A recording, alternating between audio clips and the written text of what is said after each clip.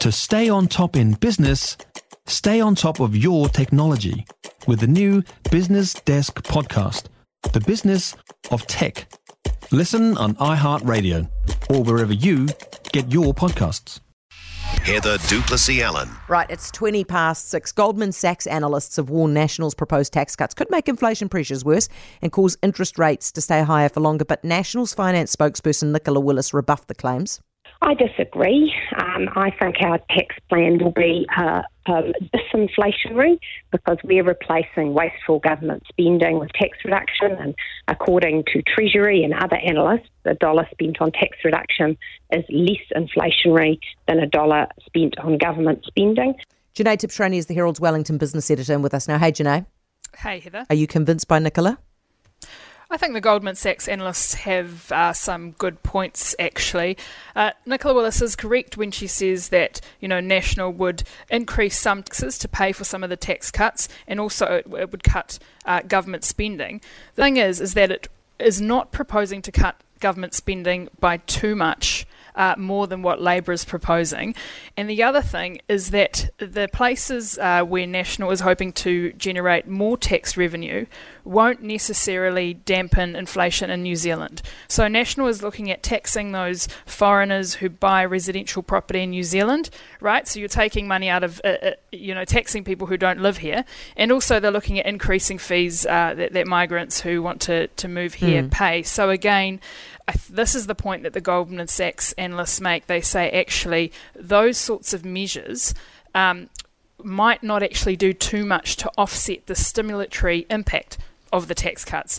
And in all fairness, I think they make a good point. Did they say how much? Because, okay, if it's 1% on inflation, I care. If it's 0.1, I don't care.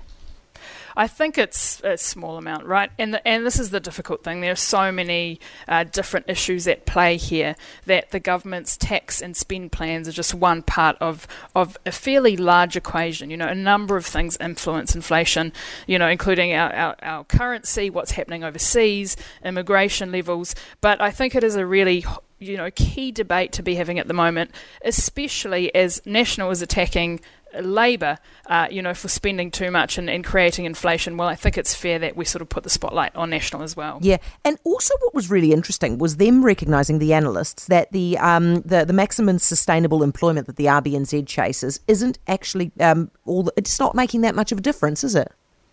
Yeah, they have that view. So National is saying that one of the ways it would get inflation under control is that it would remove that maximum sustainable employment target from the Reserve Bank and only make it target inflation. The Goldman Sachs analysts say actually that might not make much difference because the Reserve Bank has always considered employment.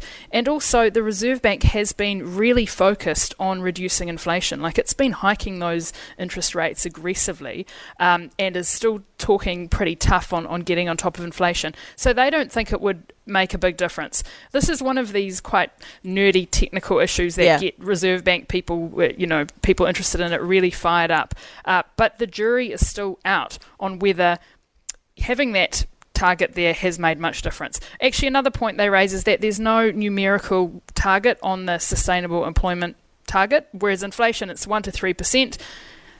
Maximum sustainable employment, there's no number, so it's fairly flexible. Yeah, that's a fair point. Hey, Jenee, thank you. Jenee Tibshraeny, the Herald's Wellington business editor. For more from Heather Duplessis-Allen Drive, listen live to News Talk ZB from 4 p.m. weekdays or follow the podcast on iHeartRadio. If you enjoyed this podcast, you will love our New Zealand Herald podcast, The Little Things, hosted by me, Francesca Rudkin, and my good friend Louise Airy. We focus on all the little things that you can do to make a positive impact on your life and to cut through the confusion from the health and wellness industry. Join us every Saturday to hear from the experts for all the tips and advice you need. Just search The Little Things on iHeartRadio or wherever you get your podcasts.